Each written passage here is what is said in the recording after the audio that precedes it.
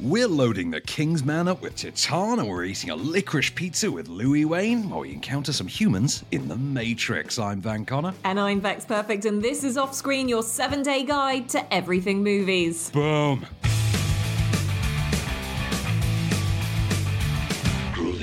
Welcome to Off Screen.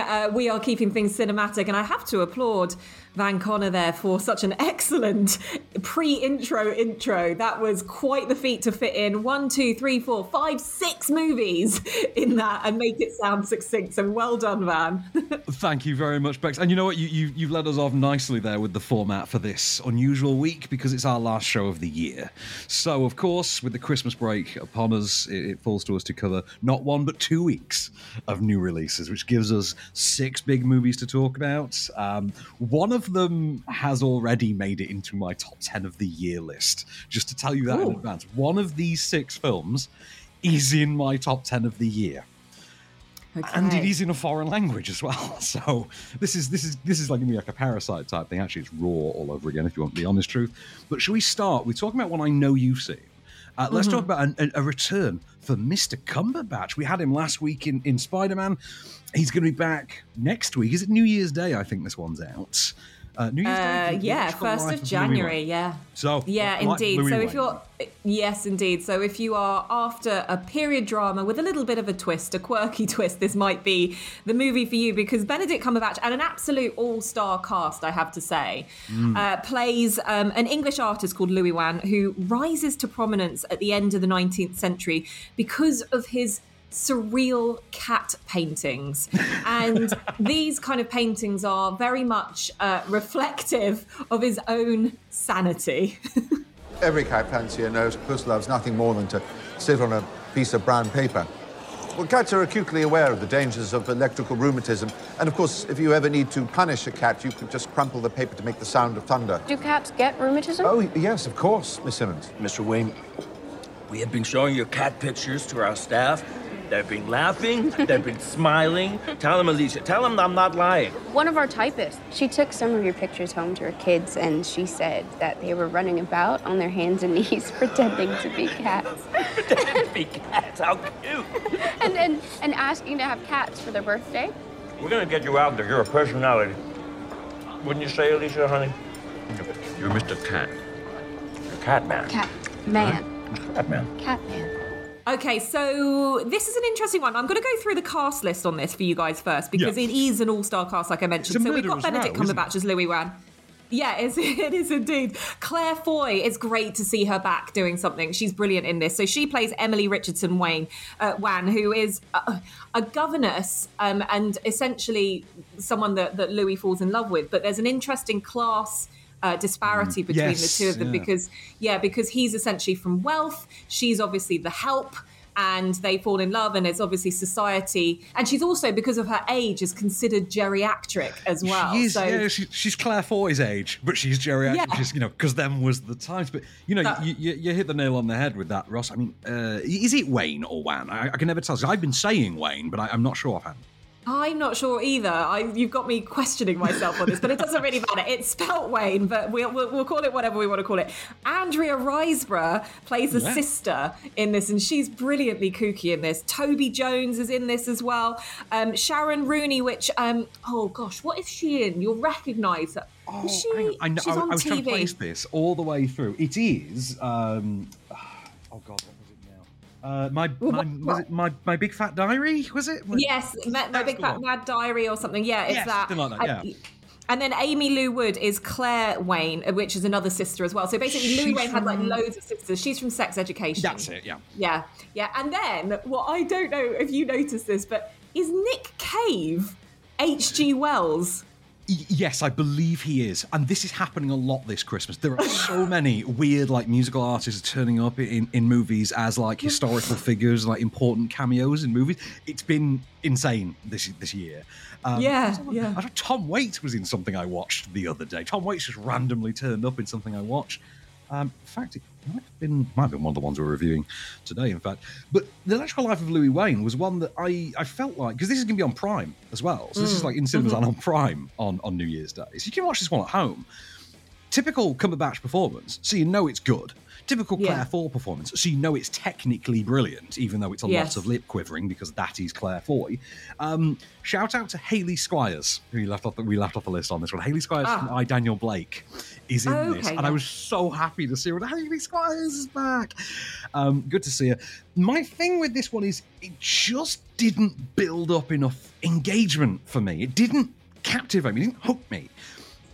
Felt like this was something that had been done very specifically knowing it was a streaming film and that it was only going to appeal to people who were particularly interested in Louis Wan/Wayne/Wan, whatever you want to call him, James Wan, I don't know. Outside of that, it's not a really accessible film. I mean, I wasn't particularly... It did feel a bit of a slog at times. I have to, I mean, if you like period dramas, if you like Cats, this is going to be one for you. But I would say, not the movie Cats, no, absolutely not. But I did think that there were like the beautiful moments in it. There's like, he goes to a boxing match, like a bare knuckle boxing match, and I thought that was shot beautifully and it really captured the Victorian feel. But then a lot of it felt a bit staged. Like there was a winter moment where he's walking through like a winter market, and I was like, oh, well, you'd expect to see that in kind of like Waterloo right now, where someone dresses up and pretends to be a Victorian winter market. There's bits of that doesn't quite work. There's a lot that feels quite perfunctory, a lot that feels quite obligatory. It does feel a lot at times like this has been made as a sort of television event, /television/streaming event. It's not inherently bad, but it is where it belongs to be on streaming. So that's The Electrical Life of Louis Wayne, out on New Year's Day. You can find that on Amazon Prime as well. Let's talk then about, and this is one I've been kind of dreading talking about. Let's talk about Licorice Pizza, which is great title. Yeah, it is a good title, isn't it? Apparently, its original title was Soggy Bottom, which does come up in the film. It's actually a line of dialogue used in the film. This is the latest from Paul Thomas Anderson. So good old PTA is back, Magnolia Man himself. Stop me if you've heard this one before. This is a coming-of-age drama set in Southern California in the 1970s about a young, emerging wannabe meets an older woman with whom his tumultuous relationship and his first love leads him through the ages. Why would you do that? Why would you do that? He was maybe going to be my boyfriend. Listen, young lady, you don't bring this idiot to Shabbat dinner here. Listen, Dad, he's an atheist and an actor, and he's famous. But he's Jewish. He was going to take me out of here, Essie. Don't you even look at me. Don't you even look at me. You're always looking at me. What are you doing? I didn't even say anything. What are you doing? What are you thinking, huh? I'm Essie. I work for Mom and Dad. I'm perfect. I'm a real estate agent. Alana doesn't have her life together. Alana brings home stupid boyfriends all the time. I mean, I knew it. I knew that was what you were thinking. You're always thinking things, you thinker. You thinker. You think things. Wow. Okay. No, I've not heard that before, apart from every single time. But that's it, isn't it? So you get to this movie, and you think it's very well made because it's Paul Thomas Anderson. Like, I can't really fault any film by Paul Thomas Anderson because they are all made to an exemplary standard. Like, the man knows his cinematic craft, knows how to tell a story. And here's the interesting thing about this. The actual film, when you're in it and you're following those characters and you are engaged with them, is perfectly engaging and done quite well. I really liked that. I'm trying to remember the name of the unknown who's playing the lead here. Let me pull this her name is Alana Haim. Alana Haim. She's the lady on the poster. Cooper Hoffman is our lead character. Then he is the son of the late great Philip Seymour Hoffman. Yes. And so in the space of a year, both James Gandolfini and Philip Seymour Hoffman, the departed pair of them have had their sons, appear in big movies. This is them growing up in the San Fernando Valley in the 70s. Outside of their performances, which are very engaging, the film itself, you find yourself just sitting there thinking, what the hell am I watching? This, by the way, was the movie with Tom Waits, I think. I think Tom Waits. Yes, it is. Tom Waits is in this, as is Sean Penn. Oh, yeah, Sean Penn is in this, yes, and it is Bradley Cooper. Now, I want to talk about Bradley Cooper because he's my favourite thing in this. I've only got about 40 seconds, so I want to be quick. Bradley Cooper plays John Peters in this, based on a real incident. Now, these are the real stories, based on real stories of his friend.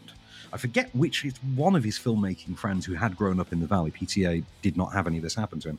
It is his friend, and he has fictionalized it. One of the things he has fictionalized is an encounter with John Peters. John Peters was, in the 70s, Barbra Streisand's hairdresser.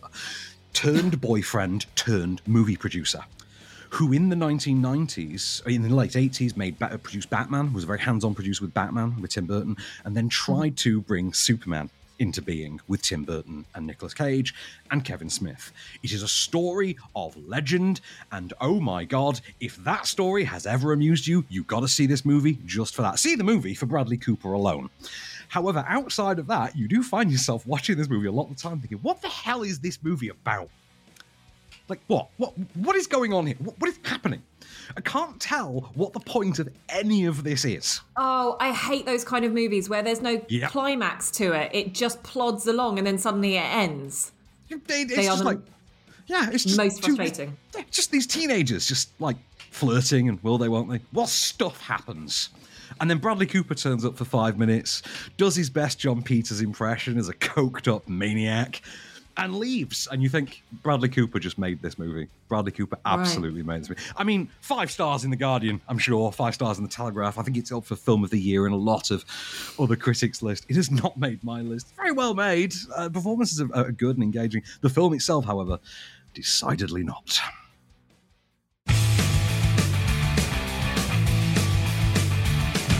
Welcome back to Off Screen. So we are keeping you very cinematic this week, in the last week of 2021, in fact. We're going to keep you now on the cinema track with Titan. This is exciting. I know this. When you said that there might be a film that's going to hit the top 10 of your list for the year, I kind of already earmarked that it's probably this one. Yeah, let's be honest. This is so twisted that it couldn't not make my 10 of the year, really. This is the latest from Julia Ducournau. Do you remember a few years ago she wrote and directed Raw, the French cannibal drama? Do you remember that one? Really interesting film, fascinating film. And right, okay, I'm going into this with fear because every time we get an impressive filmmaker and they do a follow-up, it kind of dies on its arse. Do you remember the guy, who was it that made Under the Silver Lake with Andrew Garfield? And then before that, what was it made before that? And I compared it to Southland Tales and Donnie Darko, that kind of thing, where you make Donnie Darko and you follow it up with Southland Tales and it all just falls apart. I was worried this was going to go the same way. Rest assured, it very, very much will not. So, foreign language films, a French language film, stars the likes of Agatha Roussel. I think this might be her debut, actually. I think this might be her debut. She has been in things since, but not... Right, okay. She is a young woman who works as a go-go dancer for car shows. In her youth, during a car journey with her father, she got into an accident. She had a titanium plate put in her head, and as a result, has developed a sexual fetishization of cars. This manifests itself in her later years as a go-go dancer for car shows when she has a sideline as a serial killer, taking a certain hairpin out that she sort of the iconic hairpin that she keeps all the time, it's kind of her signature piece. She takes it out, she runs it through guys' heads. Guys and girls, actually, it's worth pointing out. It's quite a progressive film. She runs it through their heads. And to celebrate every single time, she then goes and, let's just say, gets intimate with a car. So you will get to see that, rest assured. However, one day she discovers she's not feeling too hot. Her belly's swelling. She's producing motor oil, we shall say. What do you think might be happening, Bex, as her stomach starts to increase in size and she starts to produce motor oil? Bex, what do you think is happening, Bex? Oh my God. Yeah, okay, right. Hold that right there. Hold that moment right there, because I'm not done.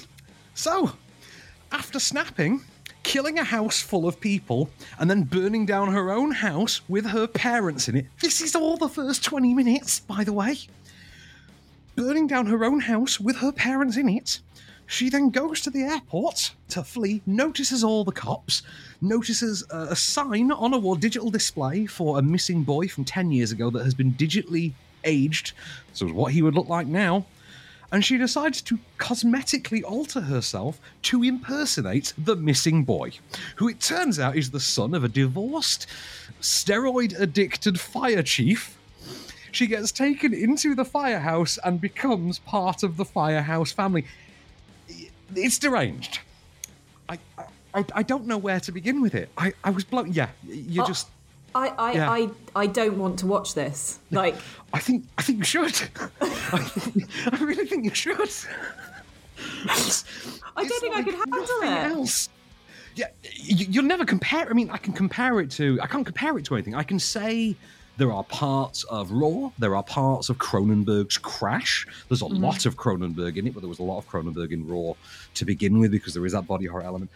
Fascinating performance by Agatha Rousselle, just fascinating. And the brilliantly named Vincent Lyndon Vincent as... Vincent Lyndon as Vincent, brilliantly written as Vincent. Fantastic in this, really great performance.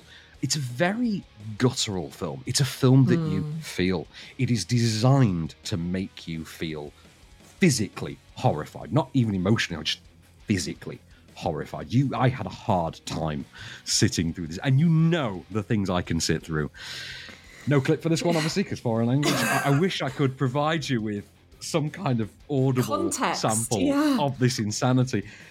I can't. I can only tell you to go and see it. And well, you know what? If the hubby gets in my bad books, I might just shove this on in the background and see. Just to serve as a warning. Freak him out. Yeah, serve as a warning. Yeah. Oh God, I don't know. I can't even begin to get into to unpack it. You can't. I can tell in your face. You can't even articulate this. There's no words. Sometimes there's just no words. It's fantastic. Right? It's fantastic. It is great. I think it's genuinely brilliant. I was watching this. What is this work of art I've watched? It is deranged. Say one of the films of the year for me, hands down. Check it out. But I think it's going to make infinitely less money, however, than our next entry. Somehow. Yeah. What do you reckon? Yeah, maybe, but only because us cinema goers are weak and can't take something like Titan. What we much prefer to go and watch is something that we're quite familiar with and want to see the origin story of, which is The King's Man.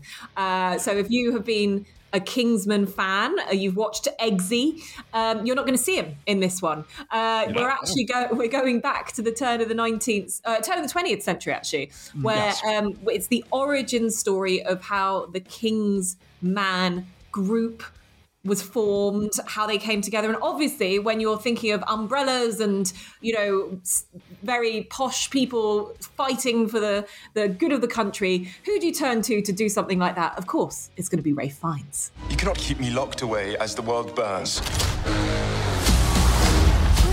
Son, the truth is the world is ruled by corruption and greed. We must do something. Certainly.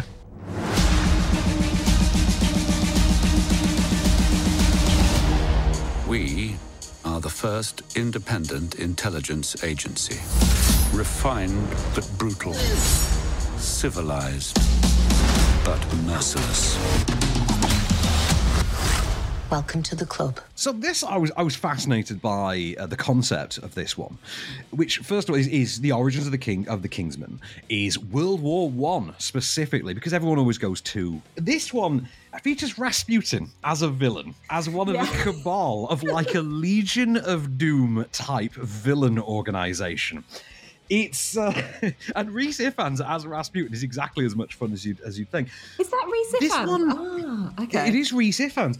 Rhys Ifans as Ninja Rasputin. And I think we've had the conversation a few times about me being a Russian history nerd.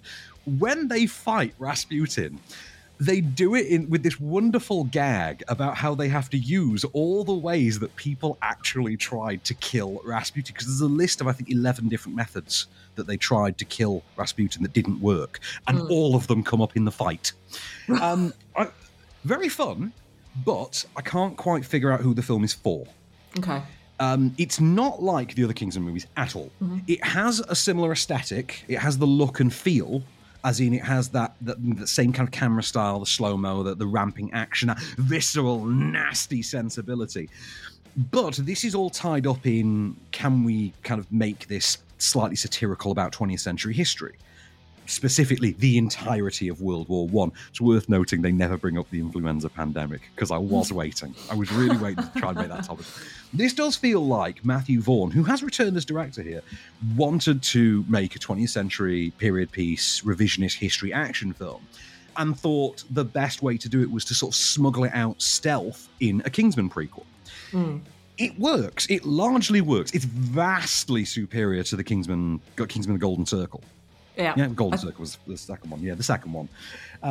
But still not up to the heady, the heady moments of the first. I think the first is it's too much of a surprise, too much of an iconic one for this past decade.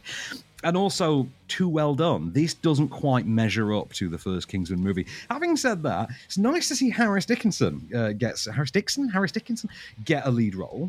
Ralph Fiennes finally gets a chance to be Bond, which is something I think a lot of people have always wanted to see us do. Him being M now is just borderline ironic. Yeah. And it's like there's a supporting cast that really works. MVP, though, for me, it's a toss between Rhys Ifans and Gemma Arterton. Gemma Arterton as a Yorkshire accented killer nanny is kind of worth the movie, if I'm really honest. Well, it's good to see her back, to be fair. It is. I'm glad she's in a tentpole because it is something I would like to see her do more. I'm surprised she kind of hasn't really. But yeah, Kingsman. It's one that Kingsman fans are going to love anyway, regardless, because it's got the tone and the style. But for me, I don't think it's quite going to work with the younger crowds that aren't already Kingsman fans. Yeah. That's just my thing. But I do think Boomer generation, gonna love this.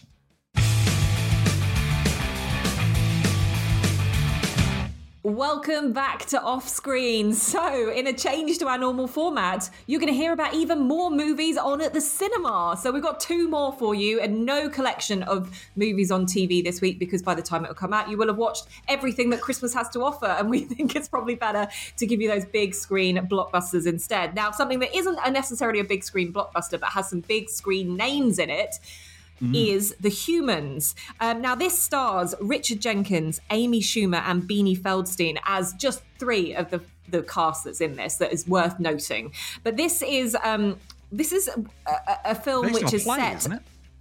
Well, yeah, you're surprised by that. You would know, wouldn't you? You would just know. You would know. Even if it wasn't, you would just know. Yeah.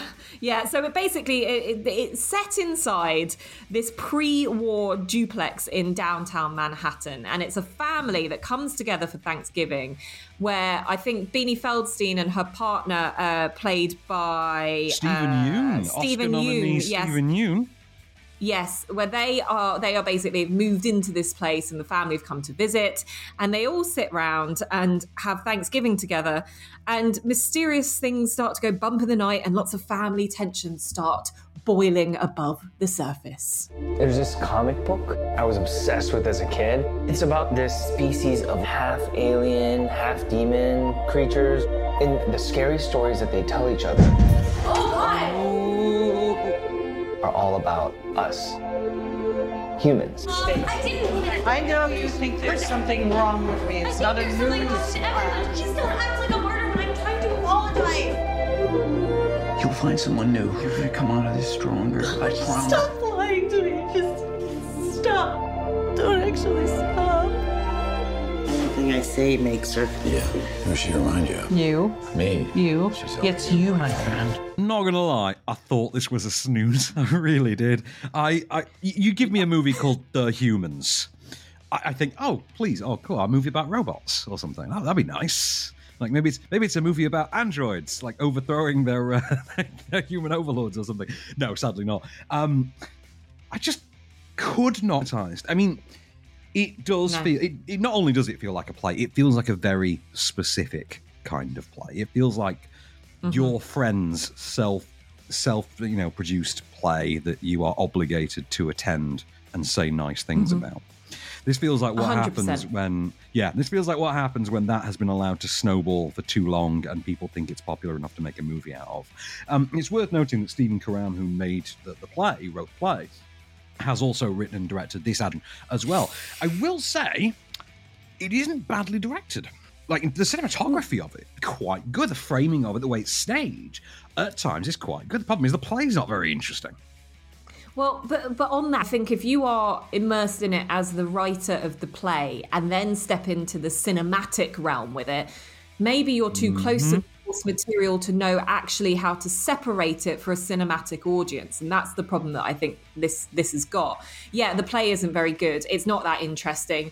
You know, I'm applauding him for getting an incredible cast together, but I'm pretty sure that Amy Schumer's probably looked at this and gone, do you know what? If I do this, people might take me really seriously. I'm not just the girl from Trainwreck.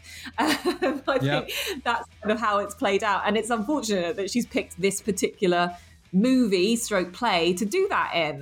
She doesn't do very much. It's not that interesting. It's just really, there's more pauses in this than Made in Chelsea. Oh, good God. Do you know I watched my very first ever episode of Made in Chelsea last night? True story. Oh, good Lord. My very first one. I've never seen an episode in my life. Well, you'll know what I mean then. Yeah, I do. Yeah.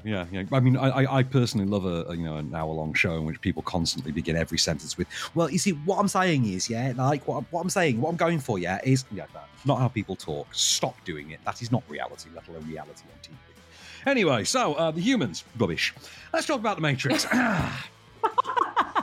Yes, let's, because, look, I'm going to tell you, as a girl who grew up and watched the first Matrix and kind of went, oh my goodness, this has changed the game for me and my love of cinema.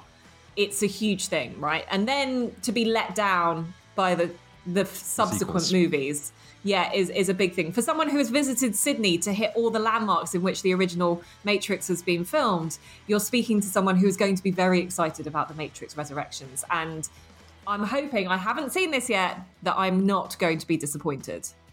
This is one of the hardest film reviews I have ever had to do. Just for plot, this is one of the hardest things I've ever had to do. Let me see how to synopsize this without spoiling. So, following on from the events of the Matrix trilogy, we encounter a new set of, Zion rebels in the real world. They're not from Zion, that is part of the plot, but they are from half Zion, if you use the literal letters. They find themselves in a new form of the Matrix, a new evolution, a new iteration of the Matrix, complete with its own Neo and its own Trinity. However, they don't seem to know that they're Neo or Trinity. They don't even seem to know each other. They do seem to share an unspoken connection whenever they get near one another at a local coffee shop. But other than that, Thomas Anderson, as he's now called, is kind of back in his old life, but with one distinct twist. You see, in this new iteration, he's actually spent all this time not as a cubicle-bound corporate shill. He's actually a game designer, and it turns out that in 1999 he created a groundbreaking, genre-defining video game which spawned a trilogy called The Matrix. Amazing, okay. Yes, and our new rebels have to not only figure out just what the hell is going on, or who this new guy is who keeps saying he's named Morpheus, played by Yahya Abdul-Mateen II, incidentally, who I'm really starting to adore every time he turns up on screen. But they also have to figure out how to get Neo out of this and just how to set right everything that seemingly has gone wrong since the last time they set it right so many odd years ago. But unfortunately, Neo has other concerns, chiefly getting back with Trinity. Oh. No. No. Whoa. What do you mean, no? You wanted this. You did this. This was your idea. It was a test. An experiment. An experiment? You put me in a tiny motor, left me to bang my head till I nearly lost my searching for you as an experiment. The exit's breaking down. He hasn't taken the pill. What? There's no time. I know. He's having a moment. Does he know how hard it was to hack that mirror? Still open. This can't be real. So that we've not got the same Morpheus this time round? No, not the same Morpheus. Why? Is that explained? It is explained. I can't tell you. It makes sense. Okay, fine. It is a logical explanation. Okay. I will say the actual plot of this movie makes infinitely more sense than either of the sequels. Okay. It does. Good. It follows on directly. It makes no bones about this is not Ghostbusters Afterlife where we're just going to pretend that 2 didn't happen because it's inconvenient for how we want to do this plot. Everything happened. There's some slight revisionist history going on. but to be fair, involve things that we did not see. Yeah, you do know that I was just furiously just looking up whether or not Lawrence Fishburne was still with us or not. I was pretty sure that he was. Lawrence Fishburne's in, and I can tell you that the movie is about legacy. It is a legacy sequel, obviously, which we're not unaccustomed to now. We've had a fair few. Obviously, the two biggies are Force Awakens and Ghostbusters Afterlife. This is closest to The Force Awakens, in that it basically takes the formula of the original movie, does it again with some subversions and some twists, even does the sequels while it's at it, just, for S and Gs. Wish I could find a way to say that like radio friendly. For S and Gs, it does the sequels as well. It does compressed versions of them with new twists and new sub. This is a new iteration of the Matrix, and because it's a new iteration, the gimmick is we know what you're going to do, what we're going to do. That's the whole thing with it. A legacy sequel about legacy sequels is a hell of a flag. There is a lot of time early on in this movie with characters literally stood around talking about how terrible an idea it is to make a fourth Matrix. And then to talk length about what the Matrix was about and what a sequel to the Matrix should be about. It's borderline genius, let down by only one thing. It's only got Wachowskis. Yeah. It's very specific. Lana. It's got Lana. It's not got Lily. Now, I'm going to hedge a bet. I know we're overrunning for time, but this is an important point I think needs to be made. I'm going to go out on a limb and guess, sight unseen, I've not looked this up, that Lily was more hands-on with the action scenes in the previous trilogy. Mm-hmm. Because there are, it's not an action movie, but there are action scenes, and they do feel obligatory. They do feel perfunctory. They don't feel anywhere near as refined, well-staged, or imaginative as anything in any of the three other movies. And I'm including the sequels in that because they still had imaginative, if not well done, action scenes. This just doesn't quite work on that level. But as a pseudo-philosophical, actually brilliant. If you want a pseudo-philosophical sci-fi romantic drama, look no further. And there is a sentence I never thought I would get to say in 2021. The Matrix Resurrections, pretty good. You can see it in cinemas now. It came out on Wednesday, I think, the 22nd. It'll be on digital in a matter of weeks. I think it's a sequel that will please people. I think it's a actually surprising dramatic turn for Keanu, who gets to mine some really interesting character stuff out of this. It takes the series back to being about characters, which it hadn't been in the previous two movies. And it genuinely opens up wonder and suspense, like the first movie, unlike the last two. I think it's worth checking out. I think it is a good sequel. I don't quite agree with some of the lower bar reviews that I've seen out there. I think it's a 3.5 to 4 star film that is let down by this need for perfunctory action. But I think, to be honest, you know if you're going to see this or not already. You know whether or not you're going to see it in cinema, or not you're going to wait to see it, on home release. You can see it now. It's in cinemas. Boxing Day this year, you can see The Kingsman and Titan, along with The Humans. New Year's Day, you can see The Electrical Life of Louis Wayne /1/1. I have no idea how we're pronouncing that, along with Paul Thomas Anderson's Licorice Pizza. And there you go. That is your Christmas lineup for new big releases. What do you think, Bex? I think it's a hell of a festive package right there. I'm feeling festive as we speak.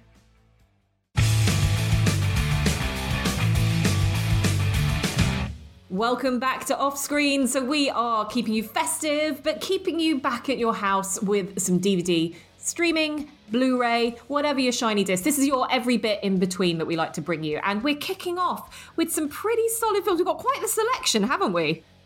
We have. I mean, DVD and Blu-ray, because we've got 2 weeks worth, don't forget as well. We should probably just do this show in 2 weeks, and then we don't have to worry about content. So, DVD and Blu-ray this week. So this coming Monday, what is this coming Monday now? This coming Monday will be the 27th. Wouldn't it? So the 27th. On the 27th, we've got 2 new releases. One I haven't seen, and I'm very much looking forward to catching. The first is Cop Shop with Frank Grillo and Gerard Butler, a pairing I always wanted to see in a movie. Not that great, but, it has its moments. Decent little riff on Assault on Precinct 13 and Smoking Aces, but it's kind of just another run around the block for Joe Carnahan, I think. Some fun for Grillo and Butler, though, definitely. I remember seeing this on the side of the buses. There's a big Jerry Butler sort of image that's on a lot of the London buses at the moment. And I remember you reviewing this and kind of saying it's mindless action fun. They're having a bit of a ball with it. You might well too. Okay, so that's Cop Shop. We then got Malignant, which is out as well. A James Wan movie that I haven't seen. I hear incredible. There's something about this that there's some subversion or twist or something to this that has really messed with people, and I don't know what that is, but I really want to see it and find out. I don't even know what Malignant is about, so I'm deliberately keeping myself in the dark on that one. However, the following Monday, the 3rd of January, a pretty big movie is coming to DVD and Blu-ray. This did decent at the box office. The Andy Serkis directed superhero sequel, Venom: Let There Be Carnage, which reunites Tom Hardy with his favourite alien goo, along with Michelle Williams, and this time adds Woody Harrelson to the mix for S&Gs. This one went down gangbusters with my partner's son. He's a fanatic. He's 7, and he's a fanatic of Venom. Right. This is kind of telling you who the fan base increasingly becomes for these movies. They used to be teenage, and now they seem to be getting younger because Venom seems to be turning up in more and more cartoons. This time around, Venom goes up against another evil Venom. This time, one that's taken over a serial killer and turned literally the colour red, named Carnage. But of course, it doesn't quite measure up to the real conflict between Venom the symbiote and Venom's own host, Eddie Brock. This is about me wanting to live without you, whining in my ear all the time about eating bad guys, or like nagging me about Anne, or destroying my place, or destroying my life. Do you know how lucky you are that I chose you? You chose me? But I'm the only person that took you in when your friends kicked you off the planet Mingmong because you are a reject. You are a pariah. Lethal protection, my ass. You couldn't protect anything. You are useless. You can get a job down here cleaning toilets. I'm sorry. I don't know what came over me. Please, let me fix it. How about it? So I can bring it again. Well, there we go. That is Venom. That had a bit of a mixed bag from critics, I think, when it came out initially. So it's one that maybe if you are a Venom fan, you might want to just check out. And if you didn't catch it in the cinemas, it might be worth you guys doing in the comfort of your own home. Now, let's move swiftly on to streaming. Now, this next one on streaming, I am super excited about because it's got an all-star cast. It's an Adam McKay film, and it is something that I think from the trailer, you're already thinking this is going to do some big business come award season. Yeah. It is Don't Look Up. It's out on Friday on Netflix. It's out today. Sorry, on Netflix. So it's out today. It's worth knowing this was out like 2 weeks ago in cinemas on limited theatrical. All-star cast: Leonardo DiCaprio, Jonah Hill, Jennifer Lawrence, Meryl Streep. All in there, and it is, of course, an ensemble piece about what happens when they detect a planet-killing comet falling to Earth. I really can't wait to see what Adam McKay makes of that concept. I'm very bummed to miss out on that one. However, Monday the 3rd on Netflix, you can catch one of my favourite Guy Ritchie movies. I think it's his best one since Snatch, actually. It is The Gentleman, with Matthew McConaughey, with Colin Farrell, with Hugh Grant, with Charlie Hunnam, with pick your big name actor. They were in this. So this was out a couple of Christmases ago, wasn't it, on cinematic release? I think we did this just before COVID. I think this was that Christmas just before COVID. I remember I was on one of the tube posters for Talk Radio for this. Yeah, I think, and it got, it kind of brings you back to that real Guy Ritchie look and feel and style, and Hugh Grant's in this as well, isn't he? He gets to do, because he's doing the same shtick in the new Guy Ritchie movie. What's it called? Ruse de Guerre, Operation. The Jason Statham spy one. Operation something or other, Ruse de Guerre. But he's doing the same. Oh, go on. Oh, go on. Oh, you cheeky monkey. Oh, that's what he's doing the whole way. He's brilliant. Yeah. He's fantastic. I love him in this movie. Again, I'm MVP of the movie easily, but also just there's so many performances like that in it. Colin Farrell as the gym owner who's sort of mentor to all the Wayward Youth. Love him in it. And also gets an incredible scene with Eddie Marsan as a tabloid editor involving a pig that, it just sticks with you.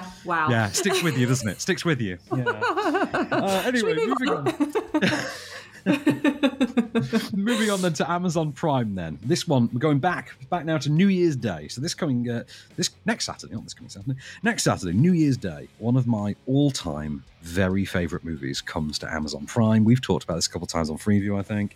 It is Roland Emmerich's Stargate from 1994.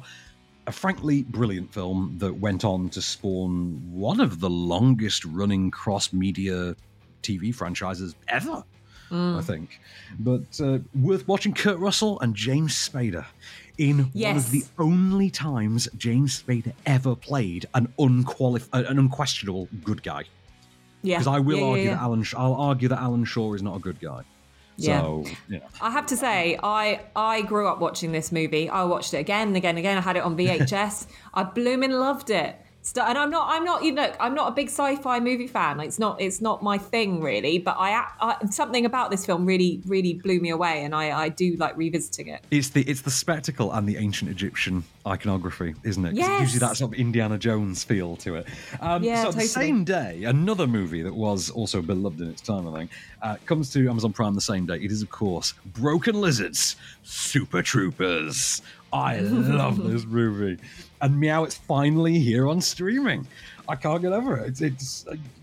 I'm just honestly, I'm so happy right now. I really am. It's one of the great comedies about state troopers patrolling a certain section of highway, going to war with the local cops who are moseying in on their territory.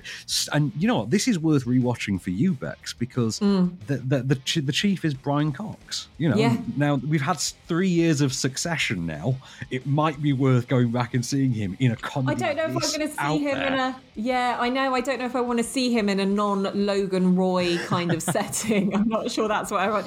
But if you like films like Hot Rod and things like that, I think this is kind of, feels along the same lines if you haven't seen it. I think the opening scene of the movie, just literally the cold open of it, just sets the tone perfectly. Watch that, and if you don't like that first sort of 2 or 3 minutes, turn off. It's not for you. If you do find that hilarious, though, which most people do, you're in for a whale of a time.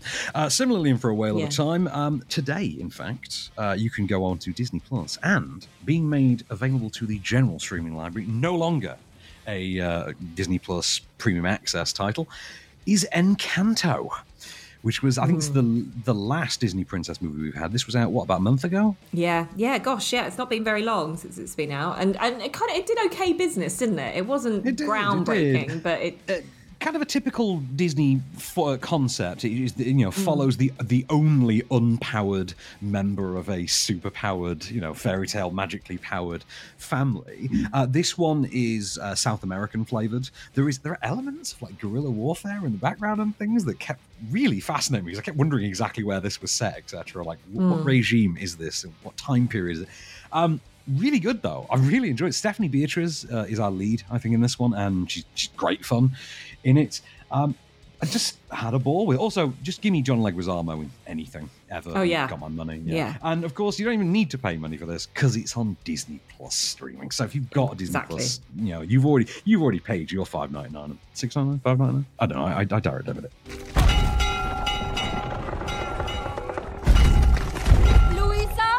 Reroute the river. Will do. Lisa, the donkeys got out again. On it.